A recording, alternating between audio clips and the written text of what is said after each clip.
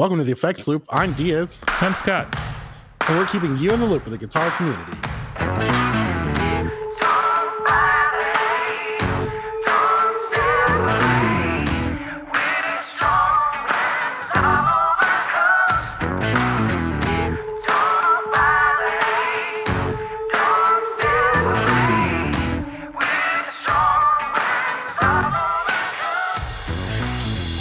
This episode is brought to you by Electromotive Sound Co. Check out the Clone V3. Also, check out our friend Philip. He did a little video of it for 40 Watt Podcast. He did. And check that out. That's phenomenal. I got my V3 back the other day and was playing through it and was like, yeah, it's amazing. Did you loan it out to somebody? It was in the car that was in a different state for a few days. So not on purpose, but that's a great way to have to reconnect with somebody. Yeah. Hey, can you come back with my have my guitar pedal, please? No. Did I tell you about the one where I messaged a guy and it's been like 5 years since I lent it to him? Oh, good Lord.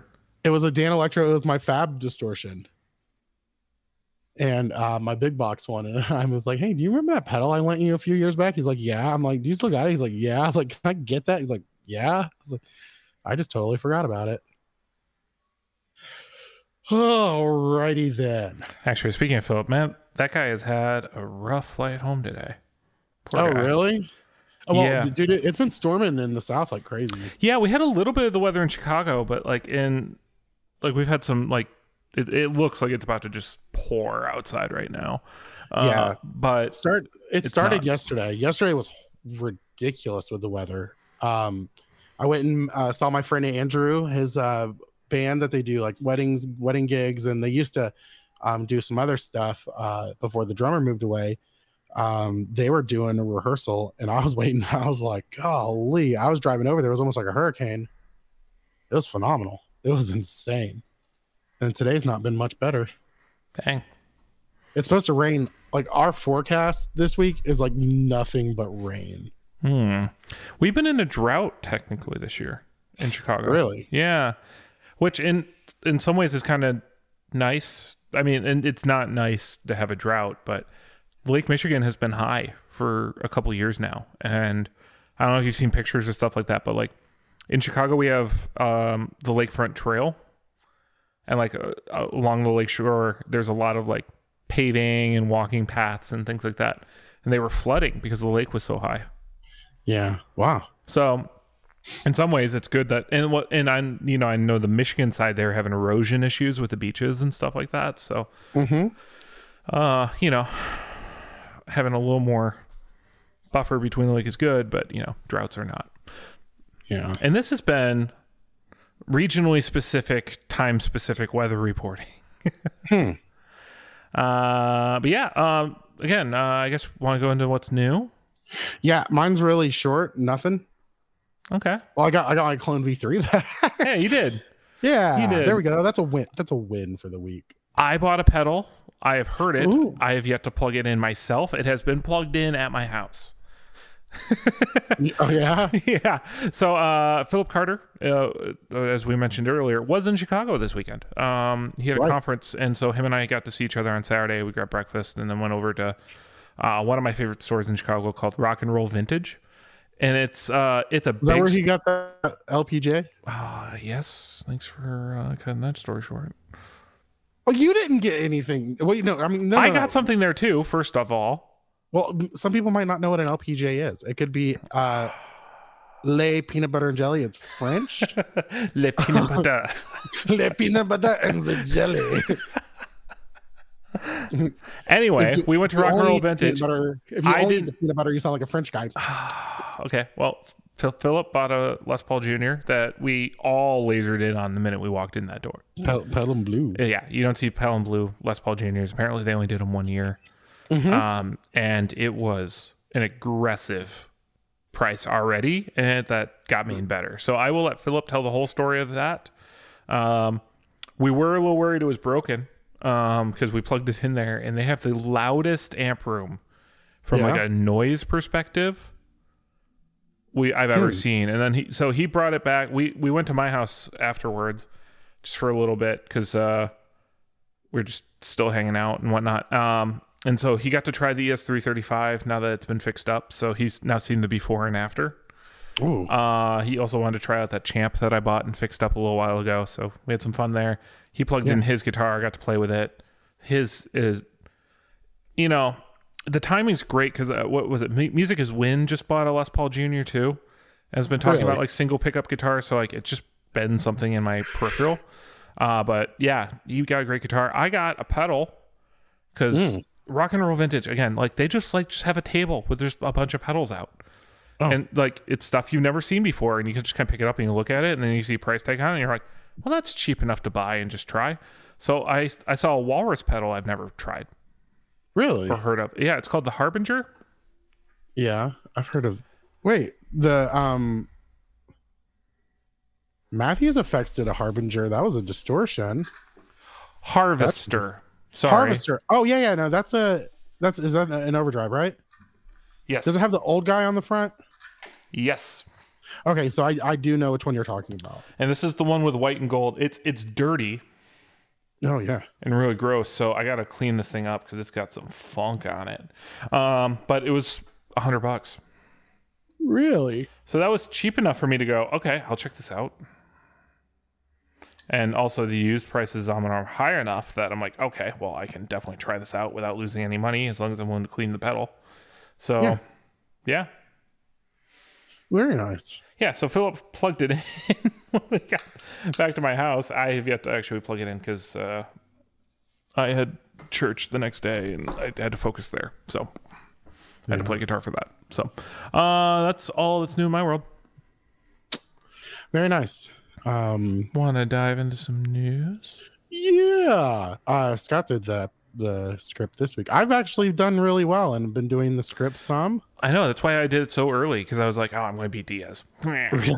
That's weird whenever you have to try to beat me to do the script. I'm trying to inspire competition that we're both trying to work to improve the show. Have you checked our numbers lately? They're doing better. They are. Yeah, we got a few new listeners. So welcome everybody. Yeah. Yeah. Oh, yeah. We forgot to mention too, this episode is brought to you by our Patreon supporters. Go to patreon.com/theeffectsloop if you want to be an extra special supporter. We already did our shout out last week for our new member. Yes, we have. Right? Yes. Okay. So, also, yeah, so go check that out. You get in our chat group, which can be a lot of fun. You can also not be in the chat group, but still give us money. That works too. Makes you happy. You also get a bonus episode every week if you join. Yes. At I think any level. And then you can also get the episode early. As soon as actually I have been slightly delaying the main episode so that you're able to enjoy the Patreon episode more.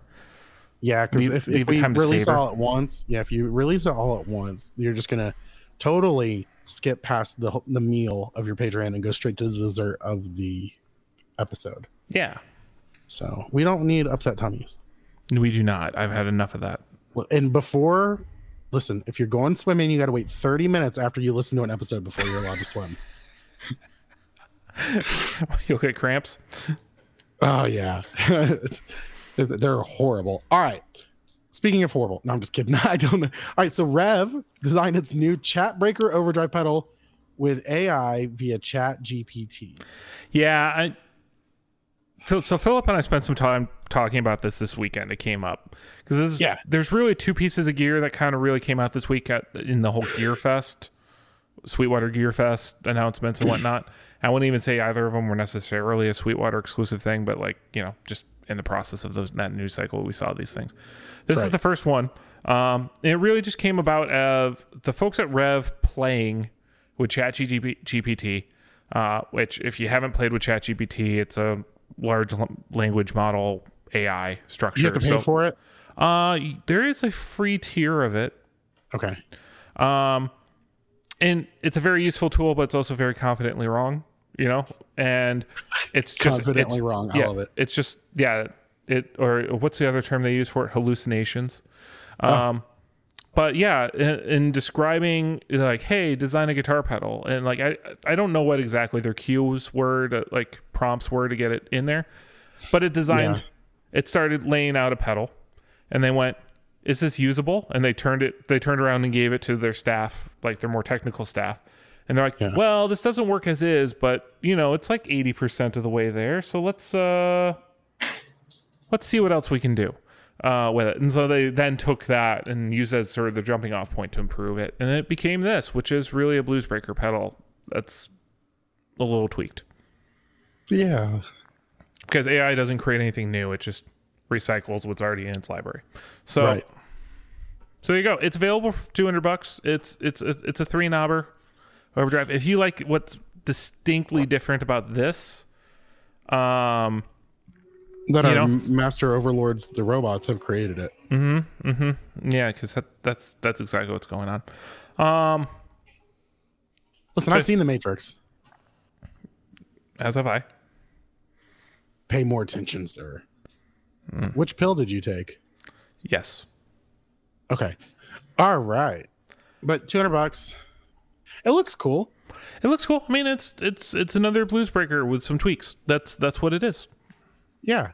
I like Bluesbreakers. Yeah. So again, often we have these archetypes, right? Like the Tube Screamer, the Bluesbreaker, there's the Klon.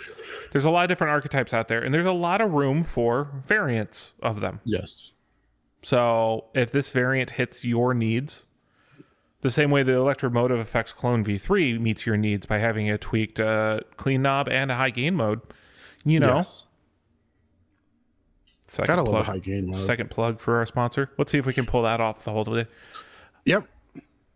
Now, speaking of pulling things off, let's really talk about what's next here, because this is exciting to me. We've got the Boss DM101. This is a Bucket Brigade stereo delay pedal from Boss in their big format. Yes. With some interesting smart formats. It takes 8. Oh, really quick, it is their big format in the sense of the way the Space Echo, the new Space Echo. Yeah, sorry, it's not the 500 size. Right, it's not the 500 format. This is the classic style large format in the sense of it's trying to make it look like their oldest pedals. So what delay pedal is this based off of again of theirs? Well, so people will argue that it's like a lot like the DM2. Okay. But it's also a lot more. Well, it definitely has that whole sense of like the style has what's the large chorus?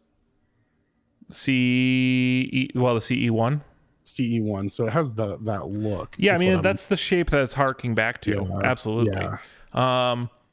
And they use this shape with their the space. Right. But this adds 12. This is 12 different modes. Delay time up to 1.2 seconds. So for as far as Bucket Brigade, chips, that's the biggest complaint is usually the length of the delay time. 1.2 seconds is super long, so people will love it. And that's because it also does stereo. Yeah, that's a big thing that a lot of people have been harping for on when it comes to your mod pedals is the stereo.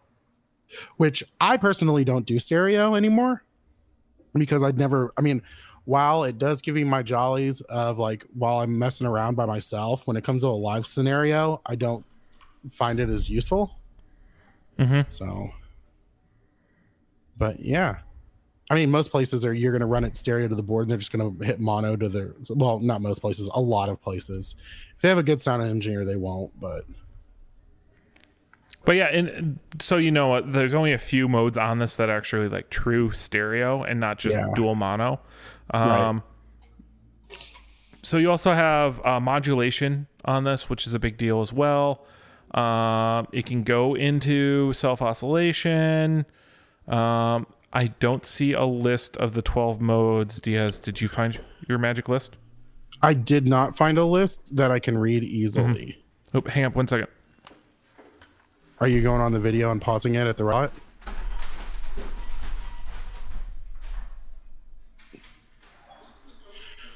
Scott ran away. Now I'm nervous. Baby, come back. You can blame it all on me. Everything about you. So I'm back. Sorry, Baby, come back. I got mail. So I've got another what's new. Oh my gosh. Mid That's great. All right, so what else is new? All right, hold on. Let's finish this and let's go to your what's new because I've got ADHD. Did you find your list? I did not find a list, and I'm really sorry. I left you with one job. I was singing. Sorry. I was gonna just pause the video. I'm gonna find the video and pause it at the right time.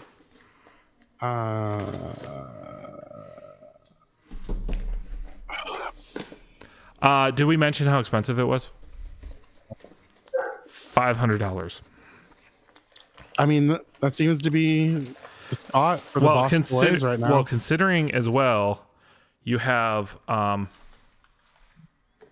Tonal Recall Red Knob was a 4 knob. Yeah. Is a 4 knob, or sorry, not a 4 knob, a 4 chip Bucket Brigade. Yeah. This is 8. There's a multi-head.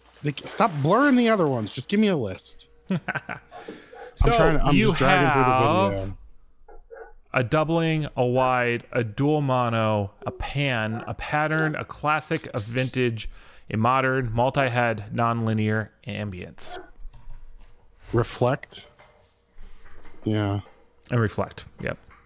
Did you get the doubling delay? Mm-hmm. Wide, dual mod, reflect. Yeah. Vintage, classic, pan. I literally just looked at a picture and read them all off the front. Yeah, I just got a spot in the video. All right, whatever. So what else is new? I hear. So I got another thing that I sent to our group that I thought was kind of cool, and I'll have to do it later to put it in.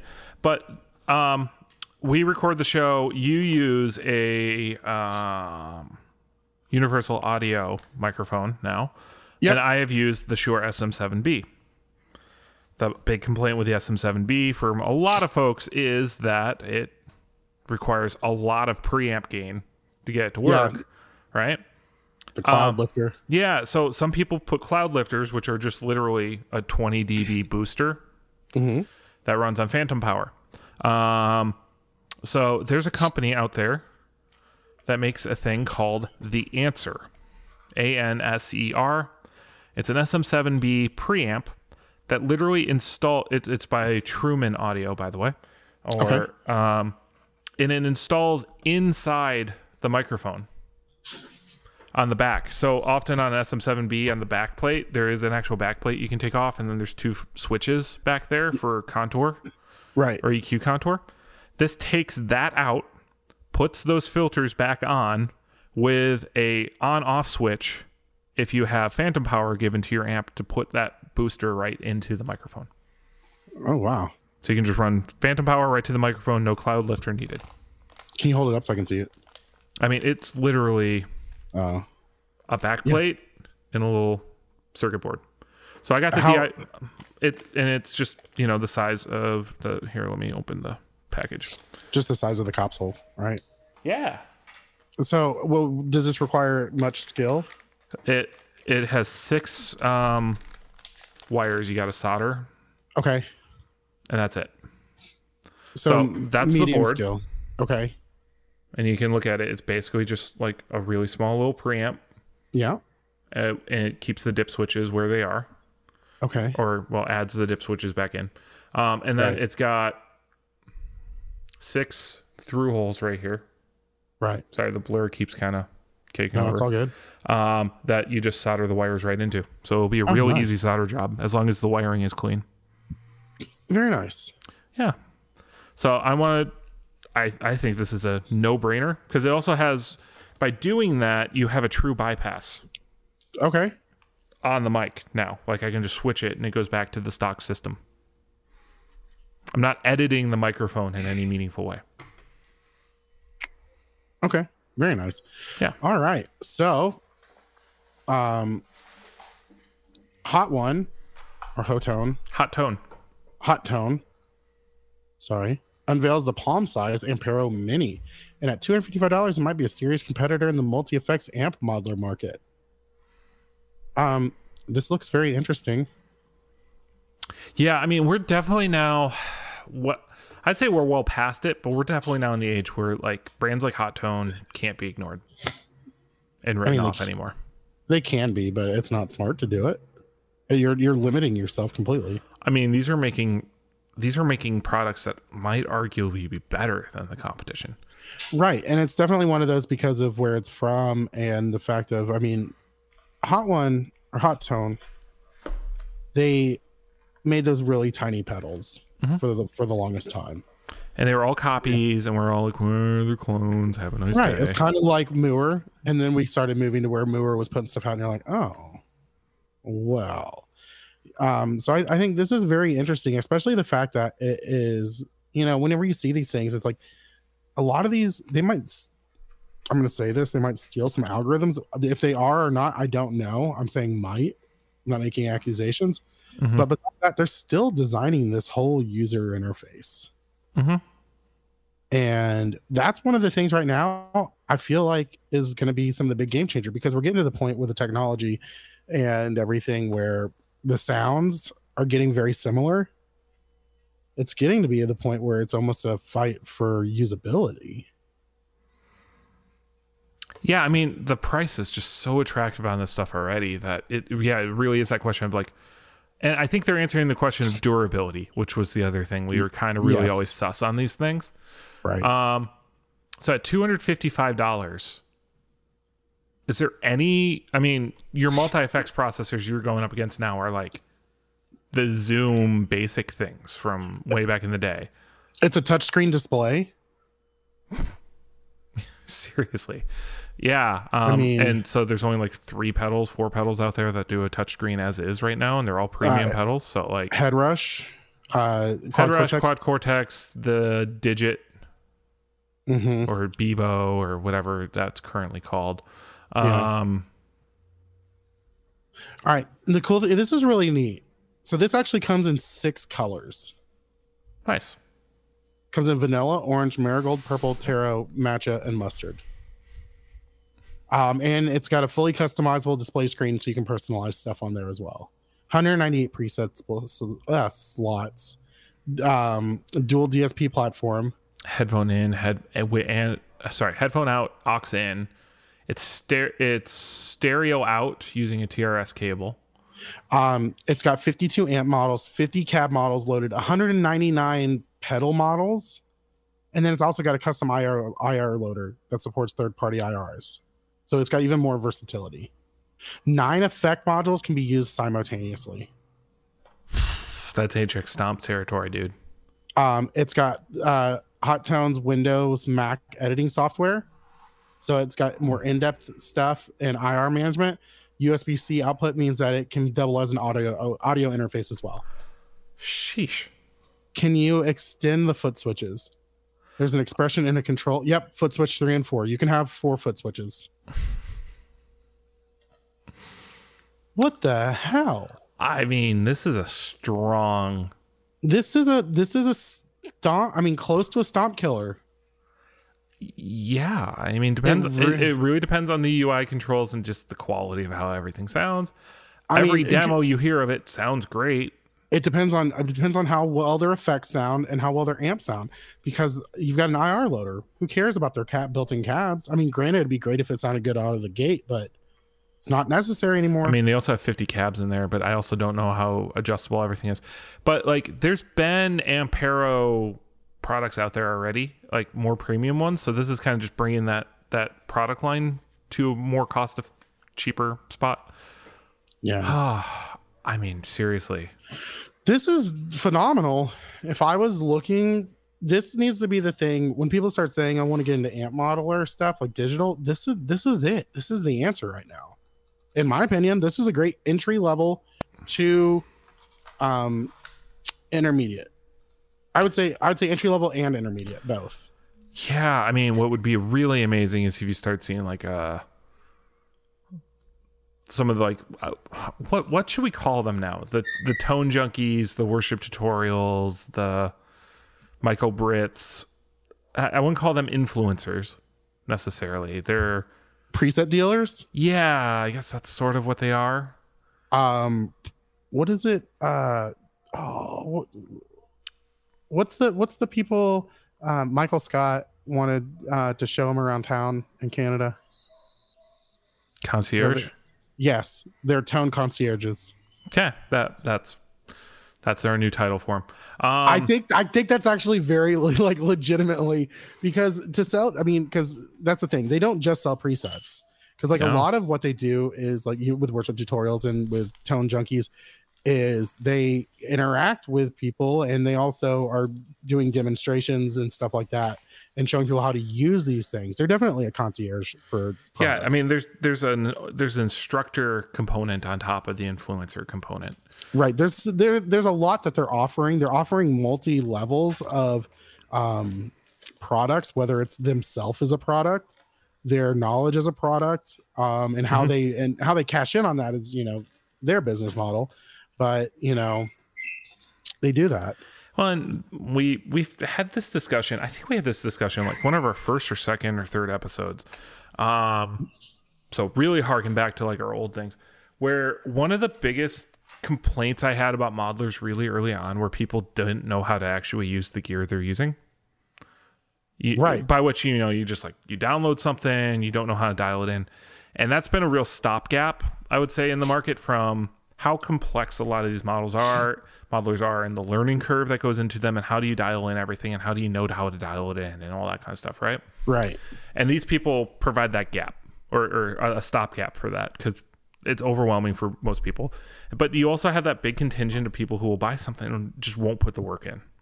Yeah. They want the easy button. They'll just always use the preset, whatever it is, they'll grab it. And so like products like this need those people to help everyone get over that hump.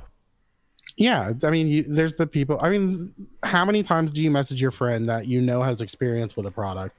It's like, hey, how do you do this? Instead of learning it yourself, which isn't always a bad thing. I mean, that's one of the things that like, that happens. But anyway, we've been on this one for a little while, so maybe we should move past it. But this is probably, so one of us is going to be buying one of these soon. Probably. That's a good chance. Which color is the one you're going for, DS? I didn't get to see exactly. Whatever's closest to pink. If you look at the second image in the Guitar World article, that is a flipper. So you can actually... Okay, not mustard. I kind of really love that light purple, pinkish purple. Oh yeah, that like lavender. Ooh, that greenish color looks really nice. The matcha? Yeah. The darker one. Oh, yeah. I do like that light. What color was it called? Magenta or purple taro? Yeah. Oh, that makes... So these are, if you think about this, these are all like most of them are like bubble tea kind of flavors. Mustard is not, obviously. But like taro and orange and matcha. Anyway. I dig it. It's pretty cool. It's very neat. So yeah, we'll keep moving. I mean, are you talking about this pedal, or are you talking about our next piece of news from Paul Reed Smith Guitars? Both.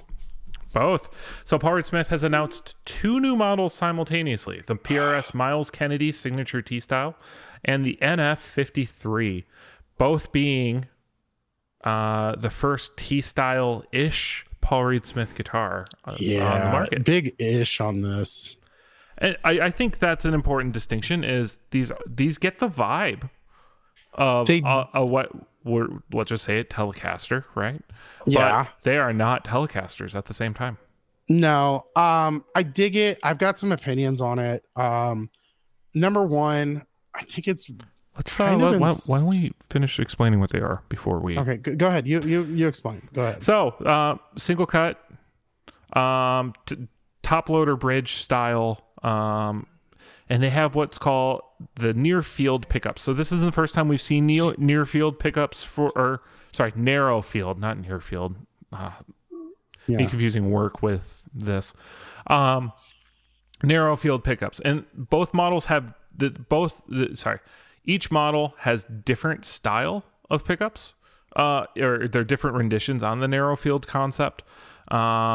But they are a humbucker pickup, but they're just really, really, really narrow. So they get more of a single coil-ish sound without being single coil-ish.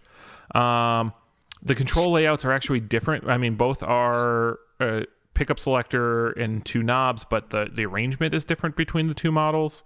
Yeah. You've got a maple fretboard for both of them, which is also another unique thing. Not completely unique, but usually Power Smith stuff is a rosewood fretboard to start. So this coming out that way.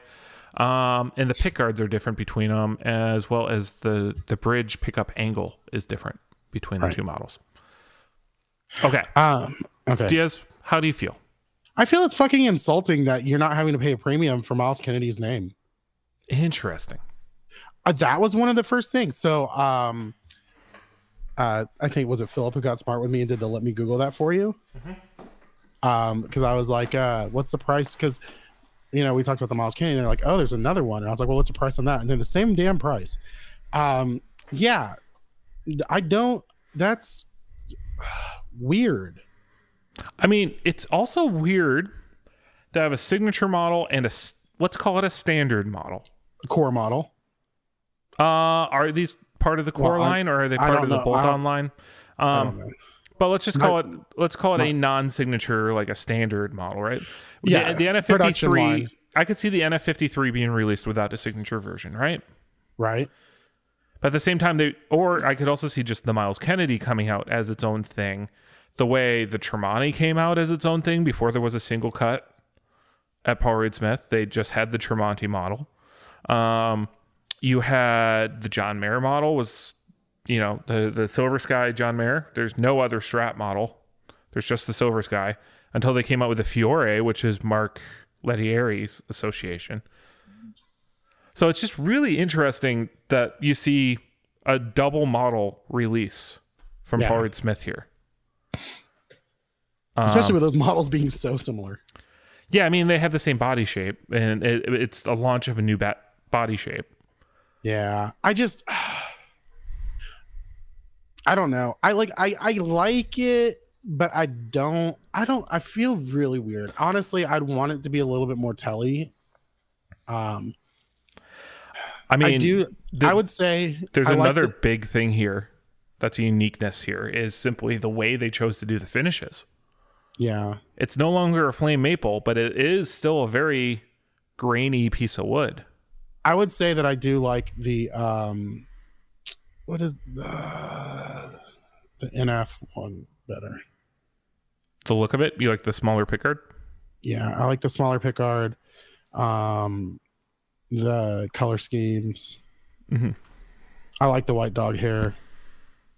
Oh yeah, it's a great finish. I don't know. It's Telly purists are going to obviously scoff at it, right? Like there's like, oh, this was built perfect. Yeah. The knob layout is not, they intentionally did not do a Telly knob style. They didn't do the plate. They didn't do the plate. And also, if you look, the volume knob is in the Strat spot for both of them. Yeah. I know I see on the Miles Kennedy one, it does have kind of the same layout in the sense of it's in a row. It's straight. But then the pickup selector is in the middle. Yeah. Which some people switch. Well, the pickup selector is also not. The orientation's different. Mm-hmm. I don't. It's a 5-way switch. Yeah, I think. I like. I don't love it. I don't hate it. I'd have to play one. It's one of those guitars where I'd have to see one in person and feel it before I'd make a real judgment call. Based on looks, it's not something I would go after. Probably not. I think it's one of those things that I got to look at it for a little while longer before I'm like, oh, I like it or not. Like it took me a long time to actually like the Silver Skies look. Yeah, so like $28.99 on those. Yeah, which is not far. So I kind of puckered at that price for a second. It's not horrible though. But it's actually comparable. I just forgot Paul Reed Smith's guitar prices have gone up with inflation over the last 2 or 3 years. Yeah. Yep. It's consistent with their line. It both come with a gig bag. Oh yeah. Which is again that hard thing to swallow of a $2,000 guitar, almost $3,000 guitar coming with gig bags. But if you're paying taxes on it, that thing's $3,000. Yeah, I mean, a Gibson Les Paul Standard also comes with a gig bag now. Yeah.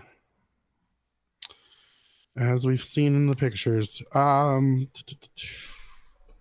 I'm just saying a comparably priced guitar. Why does this not have the price on it? Where are you looking? The next thing. Okay. Well, it's not for sale anymore anyway, so. I still want to know what the price was. Well, it hasn't. This is a leak. Oh, is it? Yeah. So Richie Faulkner has a Flying V custom from the custom shop in Pelham Blue that he has leaked with his new signature EMG humbuckers in it, block inlays, binding.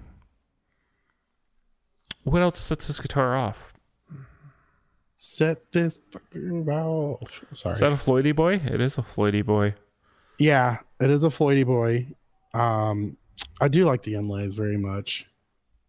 Even though the 12th fret inlay does remind me of like a Van Halen logo. It reminds me of a Paul Reed Smith. Yeah. What is it? Is it a bird? It's a bird.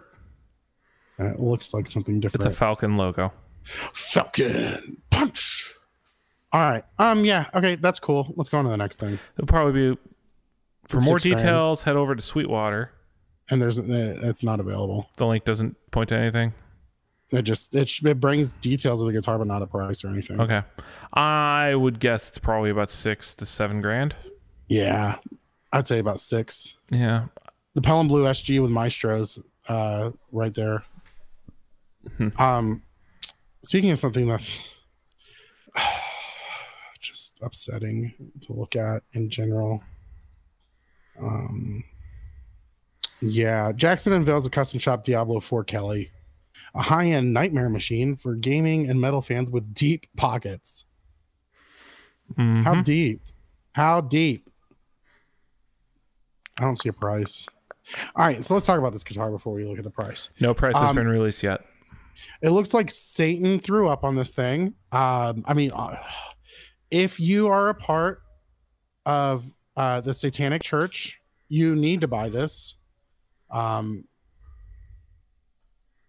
EMGs, Floydy, Jackson Kelly body. It's got a 4 logo at the 12th fret for Diablo 4. Yeah. On the back plate has a Blizzard and Jackson thing on the trim cover. I mean, this is a weird intersection. I hope there's only like 1 or 2 of these made, or there's like one off for. This looks like something that like I really could see Kirk Hammett playing. Oh, there's 10 of them. I mean, so 2 of them are going to go to the CEO of Blizzard, right? And somebody else probably hang in their offices or whatever is like, look at this cool thing, and they'll be raffled off for charity. This isn't a real thing for a market, because the intersection of someone who's going to drop this much money on a custom shop Jackson and is that big of a fan of Diablo 4. Yeah, you're getting a very, very, very small market. My understanding is diehard Diablo fans aren't that big of a fan, aren't that big into Diablo 4 either. So, oh, shade. Well, I don't know. Because gamers are usually such a calm and accepting bunch of people who are always happy with what's given to them. So, yeah, that's deeper shade. All right. Toasted the Bossy teams up with Bad Cat Amps and is using a prototype Jet Black model on tour with Dream Theater. I never would have thought I'd see Bad Cat Amps with Toasted the Bossy is a whore. he will slap his fucking name on anything. Like going from like 2 years ago, well, I don't know if it was 2 years ago, but a few years ago, not knowing who this guy was to honestly, I'd have to say that the whole Neural thing really made it like. Well, so he has been heavy into merchandising because he did the Abasi concepts. He has the signature model with Ernie Ball as well. He's had a pedal. He's got a pedal. Didn't he try to archetype? Yep. He's just like I'm not throwing shade at the guy. Listen, if my name was cool enough that I could put it out there and use it, and make money off of it, you better believe I would do it. This is speaking of jealousy. No one wants a Diaz amp. Well, it's just so weird because like I don't associate Bad Cat with this type of music at all. Not to say they couldn't do it. It's just like not their market. Well, I mean, I think Bad Cat was so heavy into the P&W scene, and that's where I know them from. Yeah, which I know that wasn't wasn't always their target, but when they had that one dealer, I think of them as well with like country, and I might just be wildly off there, but I typically when I think country, I think Dr. Z. And Matchless. Matchless kind of does that. Bad Cat, but also like Bad Cat had that one dealer that was like really big in the praise and worship scene. And so like that was just kind of shoved down the face. And then they went out and they did the overseas stuff. And they did signature amps for both Cundy and James Duke. Yeah. But Troy Van Leeuwen of Queens of the Stone Age has apparently used them. Oh, okay. You got Keith Urban. Yeah. So Jamie Cook is the guy. He plays with Arctic Monkeys, Keith Urban, and Troy. Yeah. Bonnie Raitt used a Bad Cat. Ooh. Bad Cat's over there like, let's give him something to talk about. So they're being coy with it, though. He's apparently been covering up the control panel. It's called the Jet Black.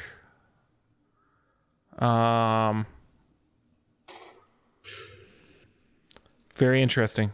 Doesn't say that it's going to be a signature amp design, but he's been on tour with it. Sorry, there's a Lynx and a Jet Black, and they're running a stereo rig with them. Ooh. All right. So yeah, he was just announced on the 20th or the 19th as a Bad Cat artist. So. Okay, so the Lynx is an already used one, right? And the Jet Black is a prototype. Okay. Which they said there's no word that it's going to be a signature, but it could be.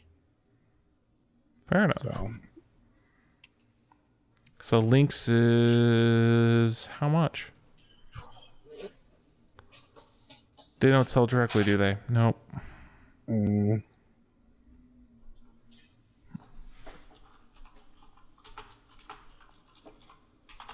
Lynx. Not that expensive. I mean, as far as boutique amps go, it's about $1,900 for a head. That's not horrible. Yeah, I mean that's in line with like the cabs are where they're like when they say how much the cabs are, I'm like $700 for a cab. I'm like, holy shit! Cabs are expensive again. Like they are. It's funny because like for the longest time, Facebook Marketplace was just littered with all these 4x12 cabs. Yes, and what you saw couldn't was, give them away. But what you saw a bunch of people do was just take them, empty them, and just scrap the wood. Yeah. And there was a market in that, and I think that kind of cleaned up a lot of because 2x12 cabs are huge now. You're seeing them all over the place. And the other funny part is now you're seeing 2x12 cabs that are as big as 4x12 cabs. Yeah. Kind of like in the next thing. Foreshadowing. Dynamo Amplification launches its first ever bass amp, a hand-built all-tube head that promises unmatched clarity. Cool. Good for you guys. Yeah, I feel like bass amps are the ones where people are really like they're either one direction or the other. Yeah, it's either like they want it just a Mark bass or a hard key, and they just knock and like let's keep it simple. Or you see like the giant Ampeg fridge. Right. It's one or the other.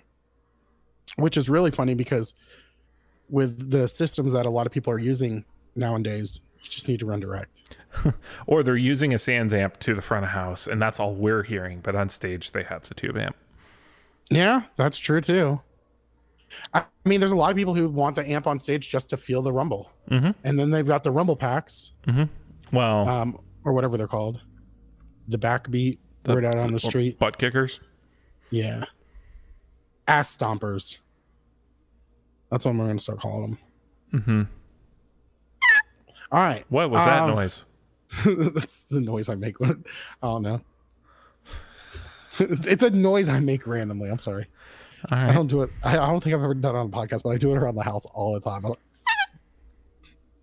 So Anywho, Sarah Beth thinks it's hilarious. I can imagine you making that noise while you're walking around, but it's coming from a different orifice. All right, $2,800 for this. The 2x12 cab is $1,300. I believe it. I mean, 300 watts tube amplifiers are not cheap to make. Yeah, good. You guys sell those. Have fun. Speaking of selling things, Mono has released 3 power supplies. Get the fuck out of here. So here's the new part of the market that Mono hasn't really covered. Let's just start by saying the first comment. They're tiny. They are very fucking small. Here's the question. I want someone to take one apart and see what's actually in it. Is it just an elaborate daisy chain or not? That's what I'm getting curious about, because that's one of the big things is people want that separate transformer or, close to it. They want clean power. They claim they're isolated. Isolated doesn't mean, that's the whole thing that we went through a big thing. Isolated, that word, are they talking about the transformers? There's definitely not a transformer. This would be a switching power supply, which is more the common thing that you're seeing now. Like Chalks or no Chalks has a transformer in it. Okay. Honestly, transformer power supplies are kind of going away. They're just not really a thing anymore. The switching systems have gotten good enough, but a switching system doesn't necessarily mean it's a daisy chain. Right. Well, there's a difference between them. So like there's like the Donner ones that are literally like if you open up, it's just like a PCB. Right. And doesn't do much of anything. These prices are fucking impressive. Yeah. So they come in at $129, $179, and $229 respectively for let's see, what are the sizes on these? The first one 10. The big one is 10. The middle one is 7 or 6, and the small one is 5. But the medium one and the big one also have USB out. Right, which you can use to power the small one or charge a phone. Oh, I love that. Yes, you can daisy chain your power. Here's the other fun part. A lot of power supplies already have a USB out on them. Right. So this can just be a nice tiny little expansion module for a lot of pedal boards if you're looking for something more. This would be great if it's isolated, like fully isolated, gives you nice and clean sound. Mm-hmm. This would be great for a lot of things. One is this could handle. I mean, a lot of people daisy chain their drives. If you want to put all your drives on one, it's cheap enough where you could bring that, reduce your noise down some. Mm-hmm. And a lot of these have a lot of high power. Yeah. There's variable voltage on the medium and the large one. The small one is fixed voltage the whole way through. Okay. I mean, but for $129. Yeah, 500 milliamps on a lot of these outlets. I wonder what the total power, if that can support 500 on all of them. That's impressive. That's 5,000. I'd consider one of these for my big board or for my little board with my Quad Cortex then. Right. Man, it's so small. Okay, so the little one only has one 500 milliamp output, and then the others are 2 150s and then two 100s.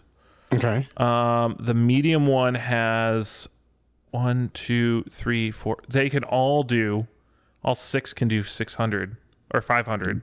Yep, and same with the large one, all 10. With 3 of them, being variable voltage. And it can do 12 volt. 9, 12, and 18. The medium one has 1 variable voltage. Oh, it's only one of them? On the medium one. It's only one of them has variable voltage. But on the large one, you've got 3. You got 9, 12, and 18. Oh, that's disappointing. If all 5 could do... Oh, man. So the big one, you could run a Quad Cortex off of it. 12 volts and everything. Yeah. You might need a polarity inverter on it. Yeah, I don't think you do, but including the mounting kits, really small. Oh, there's only 3 variable on the large. That's not enough. That's what I said. Yeah, but I'm acknowledging it now. So now you weren't listening. In my world, that just happened. Yeah, that just happened. Okay.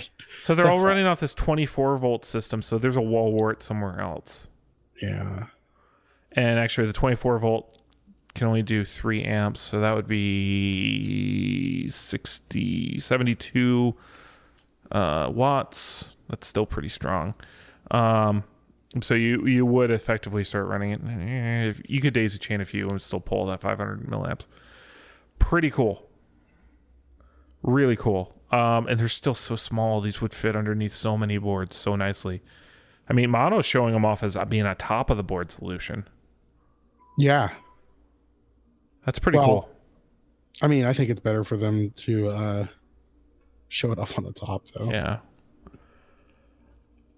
I mean, the only downside for like people like you and me, we're like, we already have a power supply. I'm not buying another one. Yeah, I've got my CS12, and it works. Yeah. Or I mean, but this makes chocks look big. Yeah, these are small. All right, let's keep moving. Sorry. Yeah. I didn't expect that to be the thing that I was like most interested in. And then we got into it and I was like, dang. I don't think we're going to get to the topic again. All right, Fran Blanche has invented a new way to stop neck dive on guitars. Scott, you tell me what it is and let me explain how. It's a strap that connects to your belt. Okay. Oh, I'm sorry. You know what? As much it's if okay, neck dive is a problem for you, this is a solution. Yep. This is not the solution, in my opinion. First of all, so my SG doesn't have that. I've got a Maestro on it, so it avoids the neck dive. Number two, but this is not my first SG I've had. You know what I've done? I've just fucking dealt with it. I don't walk around without my hands on my guitar, or if I do, I have it strategically placed. If you really care about that much, you could easily add weight to the base of the guitar, extend out the or you could just tuck your strap through your belt. Tuck your strap through your belt, get the same effect. Or honestly, listen, if it's that bad, you could put washers on your put them in your pickup cavity or your control cavity. You could if you wanted to, or you could easily get a longer screw for your pin, for your strap pin, and put some washers down there and just add a little bit of weight. Oh. Like if you really, really hated it that bad. But yeah, add some weight into your cavity. There's room in there. I mean, really at the end of the day, this is just a video that was kind of here's something I did. But with also like, oh, maybe I'll patent it, but it costs too much. It takes too long. And like, I don't know if I want to do it. So I don't know this content creator. You don't know Frantone? No. So I didn't even watch the video. This is just me based on looking at it. So this could be an amazing person that's coming up with a great idea. I personally just don't get it. I mean, I get it, but like I feel like it's one of those, it's creating a solution that's not practical for a problem that's not as bad as people think it is. Fair enough. So Frantone makes pedals. It's been around for a while. And also just the fact that it's a woman-owned company in the pedal world and like has been around for a while. Okay. So she naturally has a lot of clout. Okay, and that's cool. So if someone's listening and like thinking that I'm like being insulting towards this person, not the case at all. Not trying to be. Actually, literally just 1994 is actually like really early in the boutique market. Like that's full. When did Full Tone start? I don't know. 10 grand for the patent. Yeah, I don't think that's something worth patenting though. 2018 marked their 25th anniversary, so that was 90. But they say so that would have been 93, but he's claiming 91 is when he really started. Okay. But anyway, so about give that some comparison there. That like when we talk about like Mike Fuller being like one of the OG pedal people, Frantone's been there too. So, all right. Here, you can explain this next thing because we talked about it in the pre-up, and I'm just all right. Well, yeah, we can skip it, but if you've been longing for the crappy way a cassette tape sounds when you're recording on a 4-track recorder, there's a new plugin. It's cheap. It's from Hornet, literally spelled Hornet the way you think, just with weird capitals. And it's called the Cassette 644. Yeah. It makes you It's a sound like plugin. yeah. Okay. I don't know. I mean, there's always lo-fi plugins out there. People want more of them. The last piece of thing is we had an omission in our last episode. When we talked about the Shields bender from Fender. Yes. The first 100 Blender. of them. Blender. What did I say? Bender. Okay. Noted.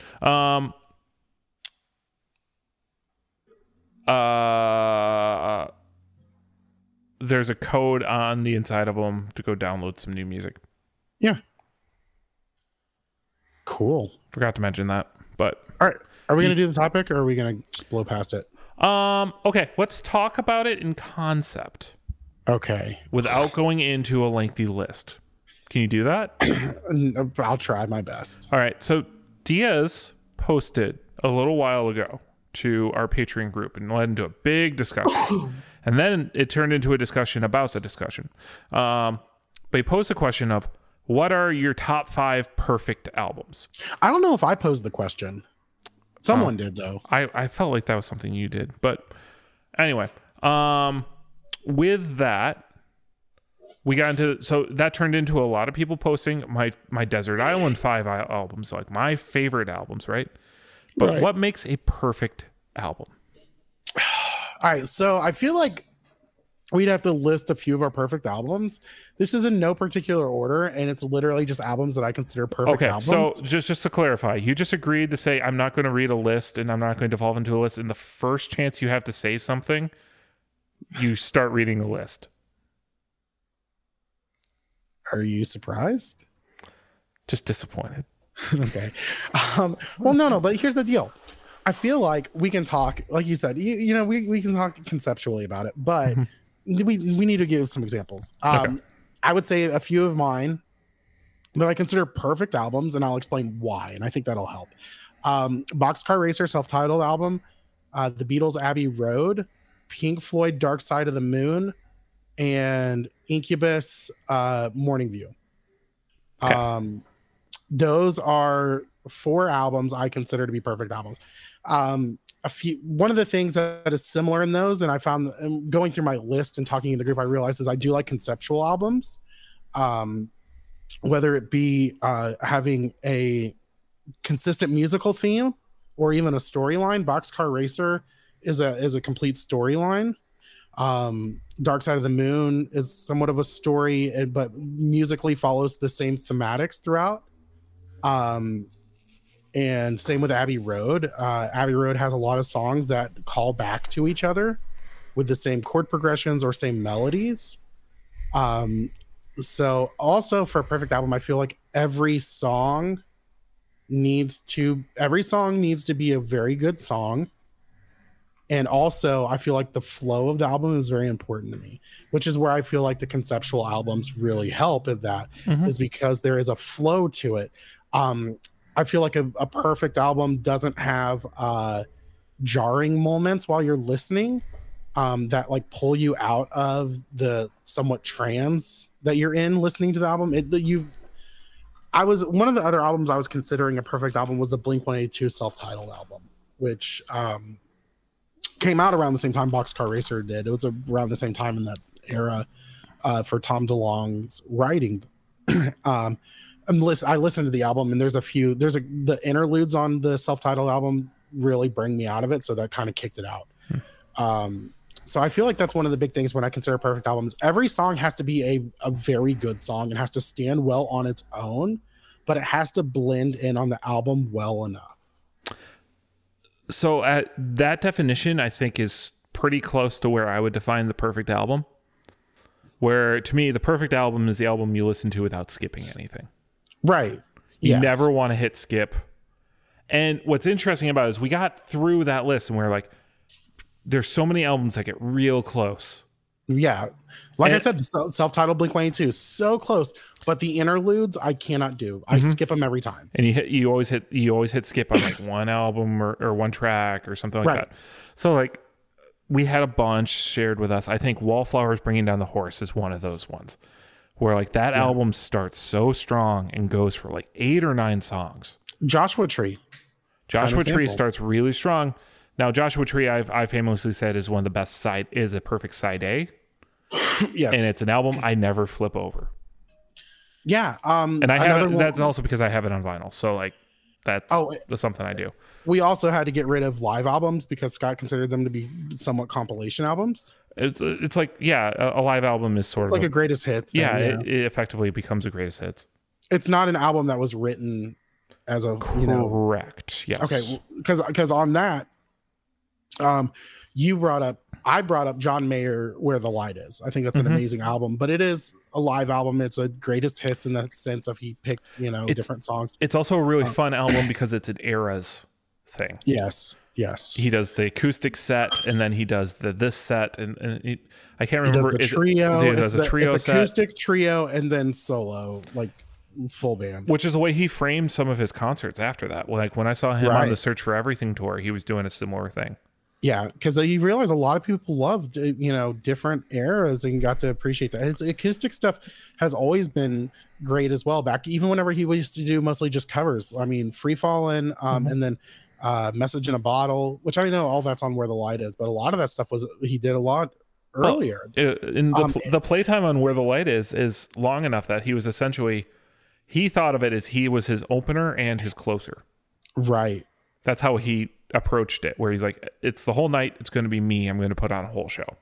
Which you can even listen to albums like Any Given Thursday, which was, I think that was his first live album. Have you listened to that recently? Yeah, it slaps still. Yeah, I was going to say it's a rough listen. Really? Yeah. Oh no, I appreciate it for that. I love that era, but at the same time, John Mayer live vocally.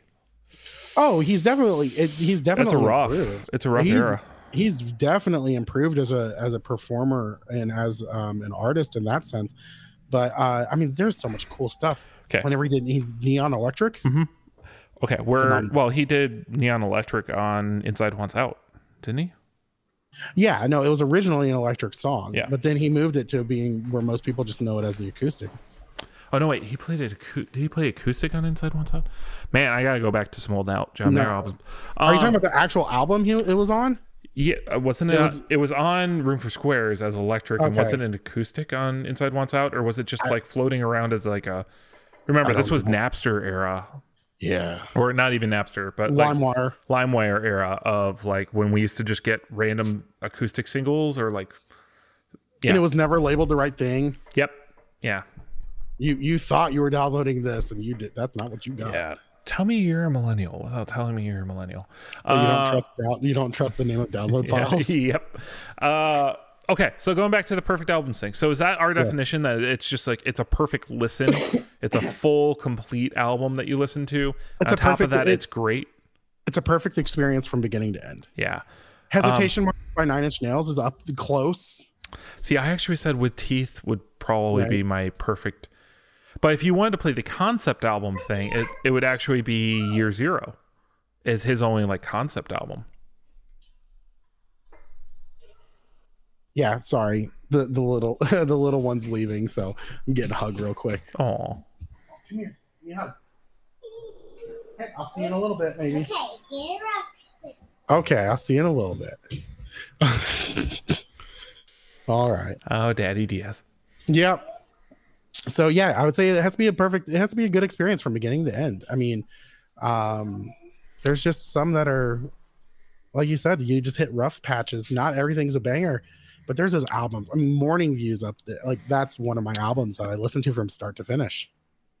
Yeah. Cause like, Make Yourself before that was like one of those albums I wore I wore that album out listening to it all the time. But you know, sometimes you just didn't really want to listen to Battlestar Galactica. Yeah. It just didn't fit the rest of the album. And it was fun that they did it, but at the same time that was like, should this be a hidden track? You know, like one of those kind of pardon me. Yeah. I see what you did there. No, that's not what I was doing. Oh, well, you should have taken credit for it because yeah, some of that early Incubus stuff was definitely, but especially whenever Brandon had the dreads. Yeah, there was an era of them that was pretty weird that I struggle with. A Certain Shade of Green is one of my favorite songs by them, and that falls in that era. Oh, see, I only like the acoustic version of it. Really? Oh no, I love the that thing green, like the bridge on that is so funky. I love it. Yeah, that's one of those songs that you like can dance weird to and have fun. Yeah, but yeah, Morning View definitely I would throw in that perfect album category by all means. Continuum that we mentioned, that falls under that. We even went through the track list together. We're like, are we sure? Like, yeah, no, it's all pretty solid. It's all solid. I don't have any skips on Continuum. No, I have skips on John Mayer records. Oh yeah, for sure. And I have an entire record that's a skip from John Mayer. So there's that. Which one? Paradise Valley. Okay. Don't really love. But I threw out some weird ones. Nora Jones's Come Around Sunset Feels Like Home is the one I was like, that one I can just listen to straight through. And it's got a weird one. It has that Dolly Parton track on it. And Yourself or Someone Like You, Matchbox 20. Mm-hmm. That was one that you put, and I agree with 100%. Mm-hmm. Phenomenal album. So one of the things I did notice a pattern in is there's a lot of bands where it's their first album, which is a really weird thing where I'm like, I just love every Songs single About track. Jane. Yep. Maroon 5. That was one of mine. Songs About Jane, because I couldn't pick Friday the 13th, which in all fairness, I think that one should be allowed because they don't really do anything besides they just do the live version of that album. But I like some of the performances on there better than the recorded. But anyhow, I mean, there's nothing. I just would just caution, because like here's a fun one: Dave and Tim Reynolds live at Luther. Is that a perfect album? I don't know about that. Dave Matthews Band Matthews with Tim Reynolds. So it's just two acoustic guitars doing all Dave Matthews Band songs. No. Because like what I'm saying is Friday the 13th though is the full band just doing the album live. Yeah. Okay. So it would be like that. Comparing that with like who's done a live version of their album? Metallica Estimate. Well, no, that wasn't a full album. That was a little bit of everything. But yeah. I mean, yeah, it's still Songs About Jane is a perfect album. All right. Yeah, there's a lot of freshman albums that come out, and James Bay's freshman album, I think is one of my perfect albums.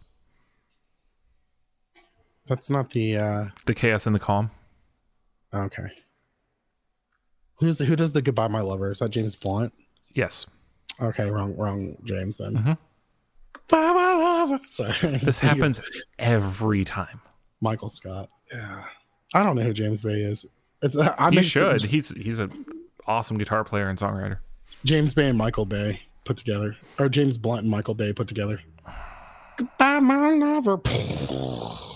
All right, and Diaz is distracted, so on that, I think we're going to end it. Yeah, so call to action for all of you guys. Let's go to the Facebook group and actually have a discussion about this. Do it. Post your favorite, or let's put it this way: post your perfect album. Yeah. By our definition. So we can tear it apart. And tear ours apart. Feel free to create a separate post tearing apart our concept of what a perfect album is. Yeah. And then we will constantly remind you that just because it's a commercially good album doesn't mean it's a perfect album. And you will be mad because you're nostalgic for whatever music you love between the ages of 12 to 18. I mean, okay, here's one album that is close, but definitely might not be considered perfect. Meatloaf, Bowed Out of Hell. Mm-hmm. Phenomenal album. I don't know if it's perfect, but all right, guys. But you can go to Facebook, go to theeffectsloop.com. It's got links to our Facebook group, our Instagram, all that stuff. Our merch, our YouTube, our Patreon, which is patreon.com/theeffectsloop. And it's also got a link to Electromotive Sound Co. So you can become a supporter of them and support us and support everyone. It's all about support, guys.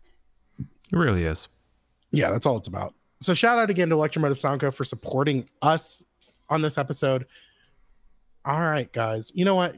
Just we're done. Wrapping it up. Mm-hmm. Stop listening. The music should be playing now. You're not listening. Music has not stopped playing because we haven't said goodbye yet. Goodbye. Bye. Now the music's going to start playing. Mm-hmm. Okay. You should figure out what key it is and just do a harmony all the way through. That would last and work. I don't know.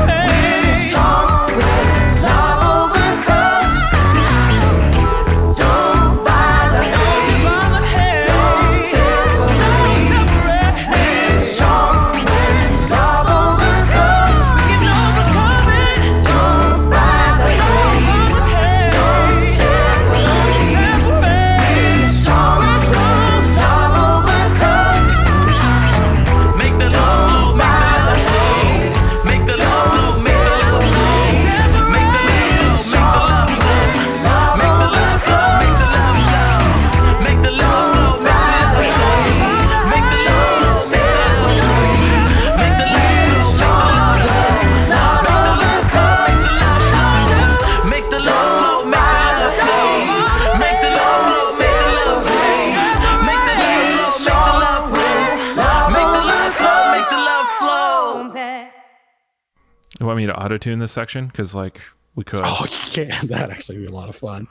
Just, all right, now I got to figure out what key that song's in. Oh, my gosh. All right.